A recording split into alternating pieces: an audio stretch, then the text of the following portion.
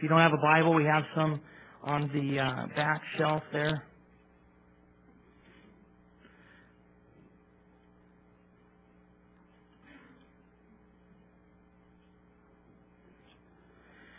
Father, as we open your word once again, God, I pray that you would speak to our hearts. And Lord, we ask for your blessing on all these events that are coming up, all these new ministries, Lord, that we're beginning with MOPS and home groups and the young adult service, Lord, and the local hero tour and the conference down in Mexico. Lord, all these things we just put in your hands, and God, we ask for your blessing, your provision. God, we ask that you would be glorified. That, Lord, you would just pour out your Spirit on this church and upon these things, Lord, in just a powerful way. God, we pray that you would just revive our hearts, Lord. And God, this morning we pray that you'd open your word to us. God, bring an excitement into our life about you, Lord. Lord, sometimes there's not a lot to be excited about in this life. But Lord, we can't always be excited about you. We can be thrilled about you, Lord. We can be so encouraged because, Lord, you never change. You're always the same. No matter what our circumstances are, Lord, no matter what's going on in our lives, God, you are always the same. And Lord, your love never changes. Your grace is always there to pick us up, Lord, to bring us back. And God, just encourage our hearts this morning in your word. In Jesus' name, amen. Well, 2 Corinthians chapter 2, we looked at the first couple verses of chapter 2 last week. As we saw and have been seeing Paul giving a defense for his ministry. Paul was being challenged by some false teachers there in Corinth. And one of the things that we've been seeing that the critics had been saying about Paul, and one of their major criticisms, was that Paul was fickle, that he said he was going to come and then he didn't come. And, if he was really a man of God, he would stick to his word. He wouldn't change, and he wouldn't, at all do things differently than what he said he was going to do, and he should have the nature of God who never changes. And these were high expectations for Paul. And this is what he was living under. And maybe, you can relate to that. Just people having these really high expectations for you and people putting this pressure upon you, and you can never do right and you can never achieve, success in anyone's eyes. And that's what Paul was up against. And Paul sat down and he wrote this letter to them, giving them a defense of his ministry. And here really Paul is explaining to them the reason that he chose not to come to them. Because you remember this non-visit was a real source of contention. Look what Paul says in verse 3. And I wrote this very thing to you, lest when I came I should have sorrow over those from whom I ought to have joy, having confidence in you all that my joy is the joy of you all. And so Paul really is telling them that they should really be happy about the fact that he didn't come to them that time that they wanted him to. Because he would not have come in the right attitude. He wouldn't have come in the right spirit. He was angry with them. He was irritated with them. He was frustrated with them. And so he, in his wisdom, didn't come to them. And so he's telling them, you really ought to be glad I didn't come. And the first thing we're going to see here in these verses 3 through 11 really, is we're going to see Paul teaching us on restoration. And then in the rest of our text this morning, 12 through 17, we're going to see Paul experiencing revelation. So Paul teaches us about restoration. Then Paul tells us about his experience in Revelation. Not the book Revelation, but revelation that he had to take him out of the circumstances that he was going through and to really put him on a different plane, a different level, giving him a different perspective. And so the first thing, Paul's teaching on restoration. Let's pick it up there in verse 4 and read down through verse 11. For out of much affliction and anguish of heart I wrote to you, with many tears, not that you should be grieved, but that you might know the love which I have so abundantly for you. But if anyone has caused grief, he has not grieved me, but all of you to some extent. Not to be too severe, this punishment which was inflicted by the majority is sufficient for such a man. So that, on the contrary, you ought rather to forgive and comfort him, lest perhaps such a one be swallowed up with too much sorrow. Therefore, I urge you to reaffirm your love to him. For to this end I also wrote, that I might put you to the test, whether you are obedient in all things. Now whom you forgive anything, I also forgive. For if indeed I have forgiven anything, I have forgiven that one for your sakes in the presence of Christ, lest Satan should take advantage of us, for we are not ignorant of his devices. And so, this is a very personal letter. And in fact, you know, if this is your first time hearing these things, and even for me as I was reading it over the week, you know, it's kind of hard to really figure out what exactly Paul is communicating to the church, because, you know, Paul doesn't necessarily write just with one flowing thought. He kind of, you know, and we're really going to see in this next section, he just kind of goes from one thing to the next. And here Paul is beginning to tell them that they ought to bring restoration to this man that was in the church there in Corinth. This section of the letter really is about restoration, teaching them about restoration, and we learn a few things about it here. Now, there are some scholars that believe that this man that Paul refers to, and notice that Paul doesn't name him. He doesn't say, hey, you know, Jack that was really screwing up over there, you know, go ahead and bring him back. I mean, he doesn't, you know, throw the guy under the bus. He with sensitivity, he just says, you know, that guy that we were having some problems with, go ahead, it's time. He's repented. Go ahead and bring restoration. That way, those that don't know who he was, they don't need to know. And those that did know the situation, well, they already know anyway. So you don't really need to name names. And we learn that about Paul and how he handled this. But Paul is teaching them about an individual in the church. Now, some people believe that it's referring back to 1 Corinthians chapter 5. For those of you that are familiar, you know that there was a man in the church at Corinth, and Paul addresses this guy back in 1 Corinthians 5. He says there's a guy in the church that is sleeping with his father's wife. It's kind of a bizarre section there in 1 Corinthians, that there was a guy in the church that probably was sleeping with his stepmother or with, you know, his father's wife. It could have been his mom, but more than likely it was his stepmom, an incestuous relationship going on in the church, and nobody was doing anything about it. The leaders of the church were just pretending like it wasn't happening. The people in the church were just, you know, sweeping it under the rug, and nobody was willing to deal with it. And Paul said, hey, you need to deal with that situation. You guys need to take that guy and you need to discipline him. He needs to be set outside the church until he repents. Now, some scholars believe that this is the situation Paul's talking about, that guy had now repented. Now go ahead and bring him back. It seems unlikely that that's the situation. More than likely, in context of what Paul is talking about here, this is probably one of the leaders in the church that had been criticizing Paul, that had been trashing Paul, that had been slandering Paul. And in his severe letter, remember that letter that would actually be 2 Corinthians, and this would probably be more like 3 Corinthians, and some people call it the severe letter that Paul wrote in between 1 and 2 Corinthians. In that letter, Paul addressed this situation, and they had now dealt with it. And Paul is telling them, look, the guy's repented, let's go ahead and restore him. And so in these verses, Paul urges the church to forgive and restore the person whom they had previously disciplined.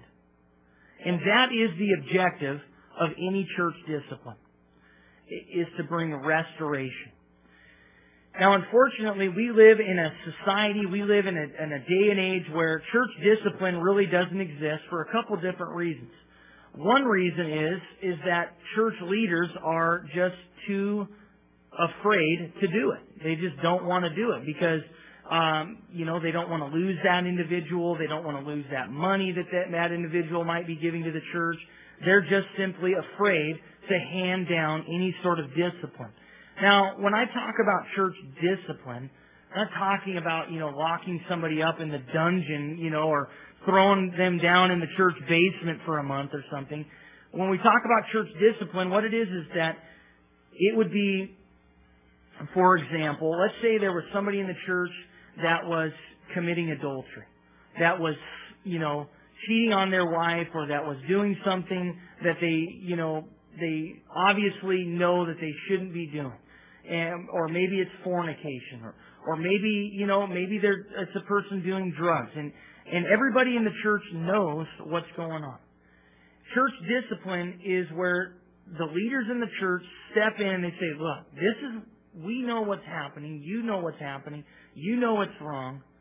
Are you willing to repent? Are you ready to repent and to turn from this situation? And if they are to say, no, I don't want to repent, I think that what I'm doing is okay, I don't think there's a problem with it, then at that point, the leadership of the church would say, well, in light of that, because you're not willing to repent, then you are not welcome to continue coming to church in that sin, in that gross immorality that everybody knows is going on. Because you need to deal with that. You need to get that out of your life, because we don't want the rest of the body to think that that's okay, that we're not dealing with it, and that gives the enemy a foothold. And so that is the kind of church discipline that I'm talking about, and that's what was handed down here at the church in Corinth. But like I said, unfortunately in our society, that doesn't happen a whole lot because, number one, the leaders are afraid. Number two, if the people do leave, they just go down to the church down the street. And that church gladly brings them in because they just can't wait to have new members, and they don't really care what the person's doing, or they may not even know what the person's doing. And of course, the communication isn't there, and so that person just, joins this other church, and they continue doing what they've always been doing, and nobody seems to care. And that is sort of the church age that we're living in, and it really is sad. And it really is something that is contrary to the way that Paul and the rest of the New Testament writers said that we should handle things. But here Paul is telling them, okay, this guy has repented. You set him outside the church, and now he's repented, and now it's time to bring him back. And so we learn a couple things about how they ought to have brought him back. Paul says that, I urge you to reaffirm your love to him, verse 8. For to this end I also wrote that I might put you to the test whether you are obedient in all things. And so Paul says the first thing that needs to happen if you're going to bring restoration into a person's life is that there is faithful confrontation. Paul says, I'm asking you now to reaffirm your love to him, and it's because the first time I wrote to you, I really put you to the test to see whether you would be obedient in confronting this guy. And so that's really the first thing, is that we have to be willing out of love to confront a person who's living in sin. We have to. If we want them to repent, if we want them to be restored, then we have to confront them. We have to be willing to do that. And, a lot of us have a really hard time doing that. We don't want to confront people. We don't want to be the bad guy. We don't want to have people not like us anymore. But it's imperative.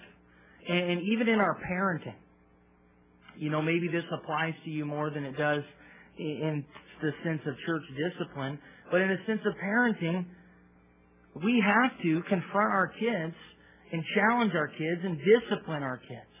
And if we're not willing to do that, we're really going to have children that have no sense of right and wrong, who have no authority in their life. And then they grow up to continue to do the things that they did when they were 8 and 9 and 10 years old, because they never grew out of that. And so true love, you guys, true love for our kids, true love for people in the church is not to just sweep it under the rug. That's not love. It's called cowardice. It's called being afraid. It's called not wanting to be the bad guy. And that's not love. True love is willing to be the bad guy. Look, you guys, as parents, our job is not to be our children's friend.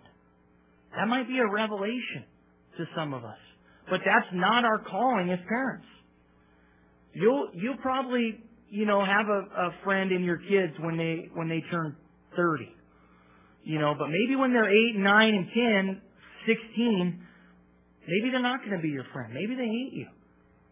But your job isn't to win their friendship. Your job is to mold them and shape them to be a man or a woman who loves Jesus. A man or a woman who can have a positive contribution on this society. And so the first thing that we have to be willing to do out of love for people is to confront them. Is to confront them, to tell them that, look, this isn't cool. This isn't right. What you're doing needs to stop. And to discipline them.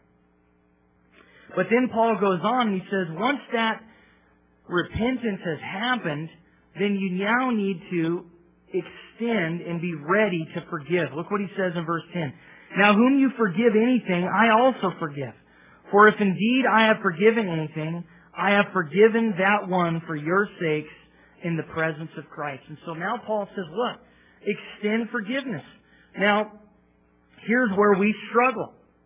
We've now, gotten up the courage to confront this person. We've now, gotten up the ability to go to that individual, to go to our kids, to go to that person in the church, and we've told them that they need to repent, and then maybe we set them outside the church, or, we let the Lord deal with them. And now they've repented, but now where we struggle is to forgive that person that's offended us, that's hurt us, that's done wrong to us or done wrong to the church.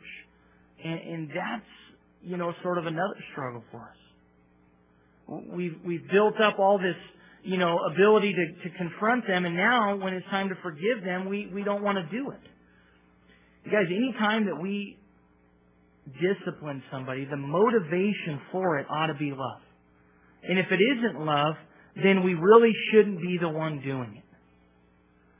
We should never discipline our children and enjoy it. We should never discipline our children just because, we're angry at them or we're upset with them. It ought to be with the motivation of love. As Paul said there in verse 4, as he's talking about why he wrote the letter to them, he says, out of much affliction and anguish of heart I wrote to you with many tears. Not that you should be grieved, but that you might know the love which I have so abundantly for you. So Paul says, the reason why I disciplined you, the reason why I wrote that harsh letter, that severe letter to you, was not that you would be grieved. It wasn't because I took great joy in it. No, it came with anguish. It came with many tears. My heart was broken. I did that so that you might know the love that I have so abundantly for you. In other words, it was love that motivated him to discipline. And that ought to be the motivation for any discipline that we're handing out, whether it be church discipline. The motivation should be that they would be restored. Not so that, they would learn a lesson. Not so that, that they can just be kicked out to never come back again. No, that they might be restored. And with our kids, the discipline that we're handing down to them, we really shouldn't be enjoying that. It should be like Paul says, with anguish of heart, with many tears. And, most of us heard our parents say to us when we were kids, this hurts me more than it hurts you. And I think as kids, we just thought, that was something that parents were taught, at parenting class before they had kids, that, okay, this is what you say to your kids, when you're about to spank them with the belt, just go ahead and say, that it hurts you more than it hurts them, and we all know that it doesn't, but it's a nice line. And that's kind of what we think. But as we have kids and as we parent, we begin to see, wow, it is true. It is harder for me to discipline than it is to receive the discipline. Or at least it should be. It really should be. We shouldn't be enjoying it, and also we shouldn't be doing it out of anger, as we've talked about before. We shouldn't be disciplining our kids out of anger. We should be disciplining our kids out of love. And so if you are angry, you need to wait some time before you discipline. You need to allow your anger to subside, and you need to have the mind of Christ. And the same is true with church discipline, is that it shouldn't be out of anger. When we sit a person down and we confront a person about their sin, what is our body language expressing to them? Is it expressing love, or is it expressing, anger and hate and just, the fact that we can't stand that person? A lot of the restoration process is going to be determined on how we handle the confrontation process. And so, Paul says, extend forgiveness. Don't hold on to that bitterness. Don't hold on to that anger. Don't hold on to unforgiveness. Because if you do, look what he says in verse 11. Lest Satan should take advantage of us, for we are not ignorant of his devices. And so Paul says, if you aren't willing to forgive, if you aren't willing to extend forgiveness and let go of that bitterness, you are giving the enemy a foothold, an advantage in your life. You are allowing the enemy to now take control of your life. It was the person that you were confronting. But now the enemy has won a double victory, because now he is having an advantage in your own life. And Paul says, don't allow that, because we're not ignorant of his devices. We're not ignorant of what he can do if this goes on, if this is allowed to continue. You need to forgive. You need to let it go. And so Paul teaches us a few things about restoration in these verses. It involves confrontation, it involves forgiveness, and it involves, thirdly, as we saw in verse 11, a spiritual awareness. Because there is a spiritual element to this process of restoration. The enemy is involved in that. And if we don't recognize his tactics, if we don't recognize the fact that he's involved in this, and we don't combat him by forgiving, by letting go of that bitterness, then he will have an advantage in our life. And so, Paul tells us a few things about restoration there. And then Paul goes on in verses 12 through 17 to talk about his experience in Revelation. He teaches us about restoration. Now he tells us about his revelation. He says, furthermore, verse 12, when I came to Troas to preach Christ's gospel, and a door was opened to me by the Lord, I had no rest in my spirit, because I did not find Titus my brother, but taking leave of them, I departed for Macedonia. And so Paul is telling us a little bit about his experience on his way to Corinth, and really why he didn't come to them. He says, I came to Troas to preach Christ's gospel, which he did, because later we'll see that Paul planted a church in Troas. In Acts chapter 20, we learn about that. But he was there, and a door was open to him. But Paul really had gone to Troas to meet Titus. But when he got to Troas, Titus wasn't there. And you remember, there weren't cell phones then. There wasn't the internet. And he couldn't email Titus, say, hey, I'm in Troas. Where are you at, man? I've been here for a day and a half, Or call him on the cell phone. He couldn't do anything. He's just waiting there. And, he's, of course, a long way from home. It wasn't like he could, get back on the next Greyhound home. And so he wanted to meet Titus there because he wanted to hear a report about what was going on in Corinth. Remember, he sent Titus to go to Corinth because the church was messed up. And they were trashing Paul, and they were, letting these false teachers come in, and Paul's name had been dragged through the mud, and he was so torn up about it, he sent Titus there. And so now Paul has been waiting for news. Have you ever been waiting for news? Remember back in the day before email when you actually had to wait for a letter to come in the mail? And you couldn't wait. Maybe it was, when you went to college and, or maybe you were in the military or maybe, you lived far away from your other family or whatever.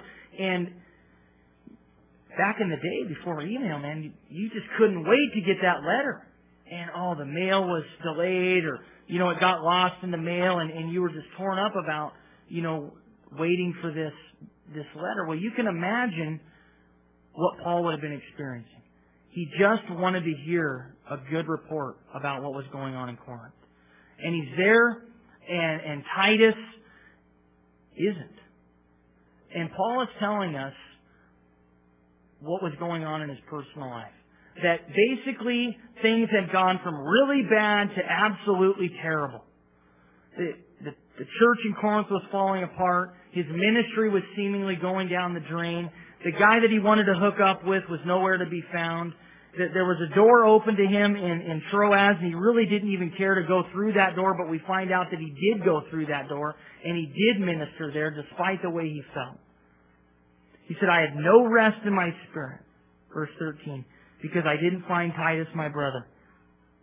And taking leave of them, I departed from Macedonia. But then look at what Paul says in verse 14.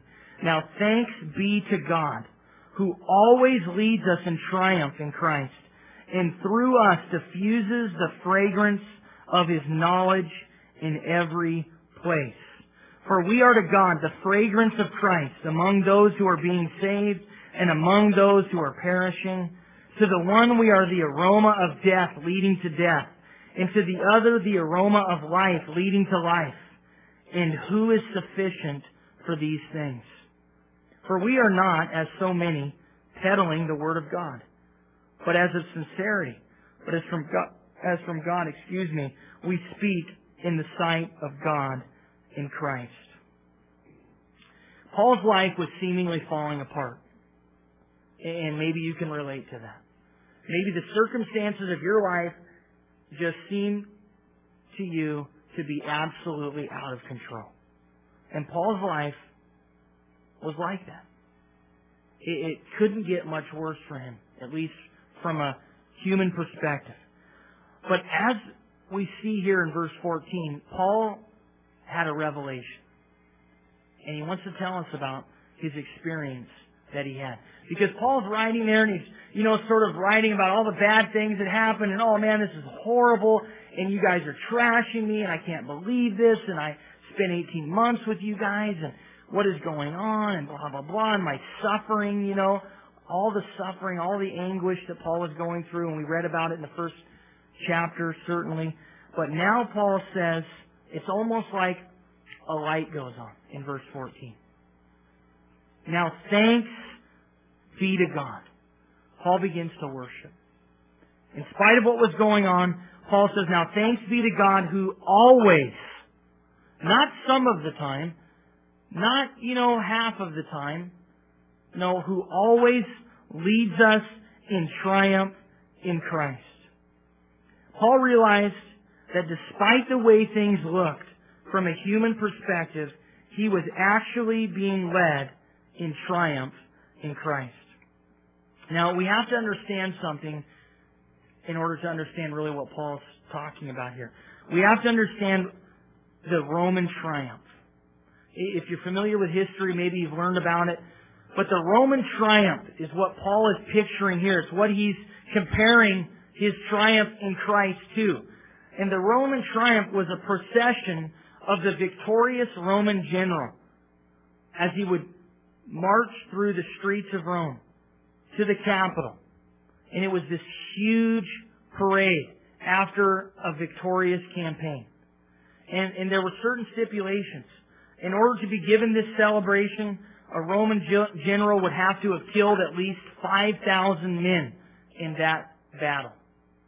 He would also have had to have taken new territory for the Roman Empire. And he would have to have being able to bring back his soldiers, basically in one piece. In other words, he had to have won the battle. He couldn't come back, all ragtag, 2 guys left. They had to win it convincingly.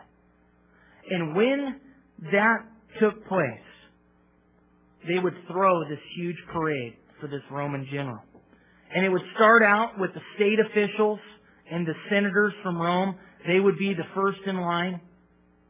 And there would be all the people along the streets cheering and applauding and, throwing confetti or whatever, and start out with these political guys. And then the trumpeters. Then the spoils from the conquered land. So all the gold and the riches and everything that they were able to steal from this conquered land. Then they would have pictures that artists would paint of the conquered land so that everybody could see it. They would have models of the forts and the citadels and the ships that they conquered. They would make these models. This is a big deal. So that all the people could see, ooh, they took that ship over and all that citadel was won. And all these things, they would make these huge models. And then there would be a white bull that would come through town. And that was to be sacrificed to the gods. The captive princes and leaders and generals from the other army would then be marched through, and they would be in shackles and chains, and they would be put to death right after this. Then the musicians would come through playing their music, the priests with their sweet-smelling incense, and then the general himself. He would be in a chariot pulled by 4 horses, clothed in purple. His garments would be embroidered with golden palm leaves. He would be holding an ivory scepter, and a Roman slave would be holding the crown of Jupiter above his head. And then beyond him would be his family, and then the Roman army would sort of bring up the end of the parade. And so this was a huge celebration. In fact, most people would never see a celebration like that. It might only happen once in your lifetime. This wasn't something they did a lot of. This was a huge deal, and it was called the Roman Triumph. And Paul says to us today, he writes to the church at Corinth, that despite what's going on in your life, Jesus is that conquering Roman general. He's the triumphant general who's just won a huge battle. And we too, as His sons, as His daughters, as His kids, we too are part of that triumphant celebration. No matter what's going on in your life presently, no matter how difficult things have gotten for you, you need to see yourself as part of that triumphant celebration. Because that's who Jesus is. He won the battle. It's been taken care of. He's a conquering king. And despite what you're going through, that's the perspective that we need to have. That's how we need to see things. Not as, oh man, things have just gotten absolutely out of control. My life stinks. Everything's falling apart. No, God wants to show us, to reveal to us that we're triumphant in Him. And that's why Paul can say, now thanks be to God who always leads us in triumph in Christ. See, guys, we need a different perspective. Paul needed a different perspective on things. His perspective was all about what he could see from his human vantage point. And basically what happened here in verse 14 is he was taken out of that and he was placed on higher ground where he could see what was really going on. It's similar to a story in 2 Kings chapter 6. As the Syrian army is coming in to take over Israel. And Elijah, the prophet, is there in his house, and his servant Gehazi is with him. And really they had come to Israel to take Elisha. the whole country as well, but they were really mad at Elisha because some of the prophecies that he had given against Syria. And so they came there and they were surrounding Elisha's house. And Gehazi was absolutely terrified. And he's like, oh, it's over, it's finished, we're done, might as well kill ourselves right here. And Elisha prayed and said, Lord, open his eyes that he might see what is really going on. And it was right then that Gehazi's eyes were open to see that for every Syrian soldier, there were hundreds, if not thousands, of angels surrounding them. And Gehazi was able to be taken out of his own human vantage point and put in a place where he could see what was really going on. That he could see God had it under control. God was going to win. And you guys, that's the perspective that we need to have in our life. What we see is not the end of the story. There's a reason. There's a purpose behind what's going on. And God wants to lead you in triumph. He wants you to see yourself as that conquering Roman general, part of that celebration, no matter what's going on in your life. We talk about worship, and people ask, well, why do you raise your hands? Why do people raise their hands in worship? It's a question that I've been asked. Why raise your hands? What's the point of that? I don't understand why we do that or why people do that. It seems a little weird to me. And of course, the Bible is filled with psalms and other passages that talk about lifting up your hands to the Lord, lifting up holy hands. But I think there's an illustration for us that gives us sort of an idea of why we do that, and it does apply to what I'm talking about, if you'll bear with me. And that is if you think about a child. You think about a child and how they raise their hands to their parents, right? My little ones do it all the time. And they raise their hands to their parents for a couple different reasons. First of all, maybe they're afraid. Maybe there's a big dog running around the house and they don't want to get mauled or ran over by the dog. And so,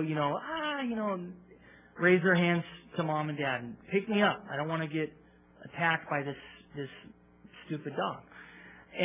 Or maybe they're afraid of the vacuum, or maybe they're afraid of, somebody else or whatever, and they want you to pick them up and to hold them. And so in worship, as we raise our hands to the Lord, we're basically saying to God, Lord, I'm afraid. Or there's a lot of stuff going on in my life that I have absolutely no control over. I need you to pick me up. I need you to hold me. I need you to take me out of this. But a second reason I think that kids raise their hands to their parents and ask to be picked up is think about when you're at maybe an ice cream store. Baskin and Robbins, and there's all these different flavors and, all these different ice creams, and the kids want to see into the display cabinet, right? But they can't. All they can see is, the metal box. And they want to be able to see through the glass down into the ice cream. They want to see what's going on behind the counter. And so they ask to be picked up so that they can have a different perspective. Their perspective right now is the white cabinet. But they want you to pick them up and show them what is really going on. Show them the good stuff. And that's what we ask the Lord. We say, God, pick me up. Take me out of this. Take me out of this situation. All that I can see is all the junk that's going on in my life. That's my perspective. I just see the trials. I see the heartache. I see the hardships. I see the difficulties. Just like Paul was saying. All the suffering, all the difficulty. He was burdened beyond strength. He was despairing even of life, he said there in chapter 1. But now all of a sudden, Paul gets a different perspective. The Lord lifted him up. And now he sees himself as triumphant in Christ. You guys, maybe you've been seeing this.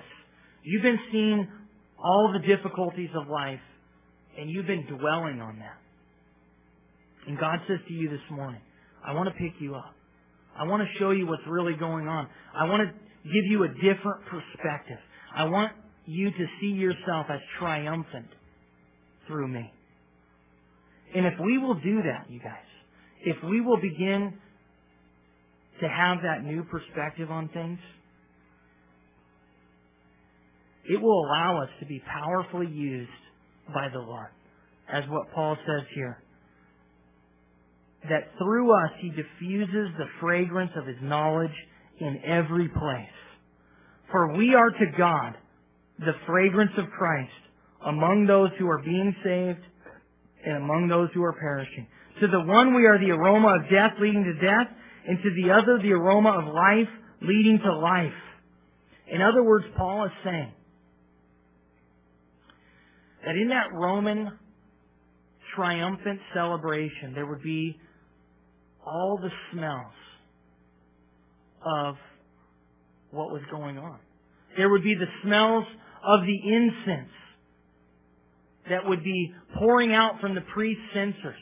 And to some of those people, those would be smells of death. To the slaves that were being held captive.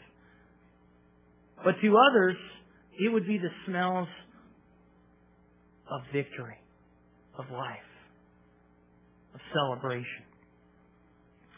And really what Paul is saying is that in our difficulties, in our trials, just like with a flower, that when a flower is crushed, that when a flower is broken up, that's really when its fragrance, when its aroma is given off, right? Think about lavender. We have this lavender that hangs in our bathroom, and it drives me nuts because every time you touch it, all those spores just, go everywhere. I just want to throw it away. But the one thing that it does is when you do touch it, you don't have to really do much to it. You just bump it a little bit, it gives off this amazing aroma. And that's true in our own life. Is that when we are crushed through difficulties, when our lives are being tossed around and bumped through trials and tribulations, there is a fragrance that is given off in our life. Now, we can kind of choose what fragrance that's going to be. If we get bitter, if we get angry, if we get depressed, then the aroma that's going to be given off in our life is, man, I sure don't want to have Jesus because this is what He does for you. What would I want to have with Jesus if this is how His people act? Just all discouraged, woe is me, life sucks. What do I want with that? What do I want with Jesus if that's what He does for me? But the other fragrance that we can give off, because there's a lot of fragrances in life, right? We can give off, a skunk-like fragrance to people. Or we can give off a pleasing fragrance, like lavender, like crushed flowers. Fragrances that attract people to Christ. And they see, man, he's really going through it. His life is being crushed. His life is being destroyed. But man, what I see in him is that he's triumphant. He's victorious. He's not dwelling on that stuff. There's victory there. And that makes people want Jesus. Those aromas, those fragrances attract people to Christ. And they say, man, that's what I want. Because the fact of the matter is, you guys, is that people are watching us whether we want them to or not. We're giving off an aroma. And like Paul says, who's sufficient for these things? Certainly not us. We're not sufficient. We will blow it. We will be repulsive to people in our own strength. But man, through Christ, we can be an aroma of life. And the thing is that people are watching us. And the other thing is that people are going to be either attracted to or repulsed by us. They're either going to be attracted to Christ or driven away from Christ by our life. Just like different aromas either attract you or they make you want to run. I mean, you smell a skunk, and it could be 200-300 yards away, and it's just like, knocks you over. You don't want to get any closer to it than you have to be. You guys, what aroma are we giving off? We're certainly not sufficient for these things. But through Christ, we can be drawing people to Him by our lives. We can be giving off an aroma that is pleasing. And the thing about that is, you guys, is that it's in our trials and it's in our difficulties when we really give off the most powerful fragrances. It's the dead skunk on the side of the road that, is really giving off the powerful stuff, right? Or it's when they're in trouble. The other day I was golfing over at Meadow Lakes with Kevin Vaughn, and I hit a ball down by one of the ponds, and I went to get the ball, and all of a sudden I saw this thing move, and I thought it was like a floating duck feather, because there's all those ducks, and I thought it was just a feather floating. And then all of a sudden I realized it was a tail. And then I look closer, and it's a skunk, and it's like 2 feet from me. And I'm like, okay, don't move too quickly. And so I began to back up, and I thought, well, I want my ball. It's just right there. And so I thought, the skunk will just run off. So I kind of hit the bushes a little bit. He couldn't see me, and he's just standing there. So then Kevin said, well, throw your club at it. So I threw my club at it. Well, now the club is laying right next to it, and it still didn't move. So I'm like, oh, great. Now I lost my ball and my club. And it was a pitching wedge. It's the only pitching wedge I have. So I grabbed a stick, and I was kind of shoving it, and then all of a sudden the smell came. And it was like, oh my goodness.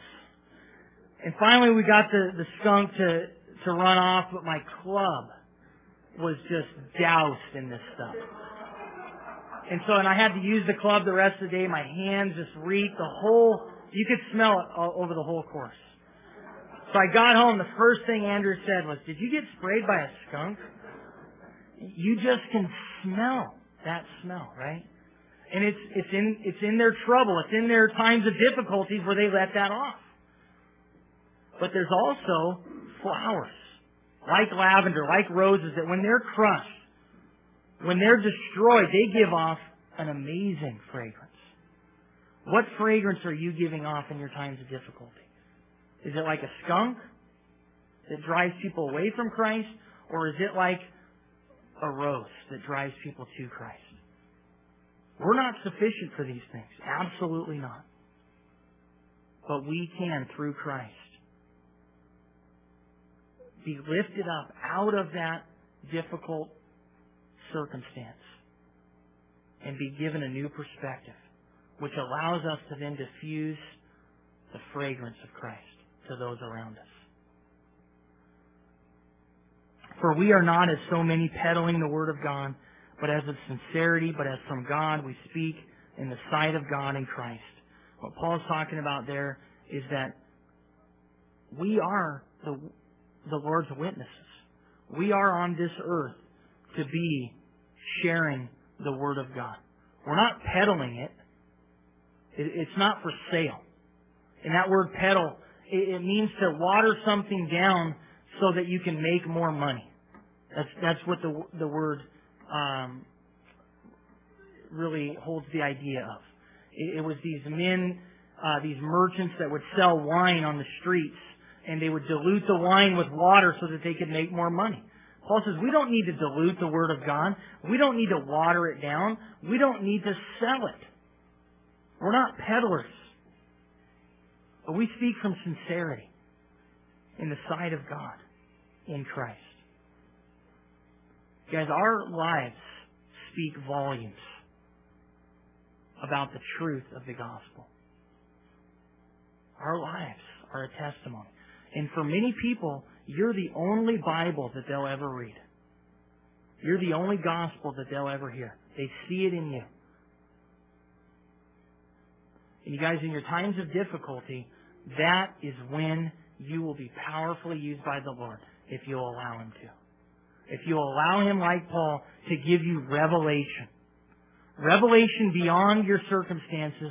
Revelation to pull you up out of the pit and to say, wow, look at all this ice cream.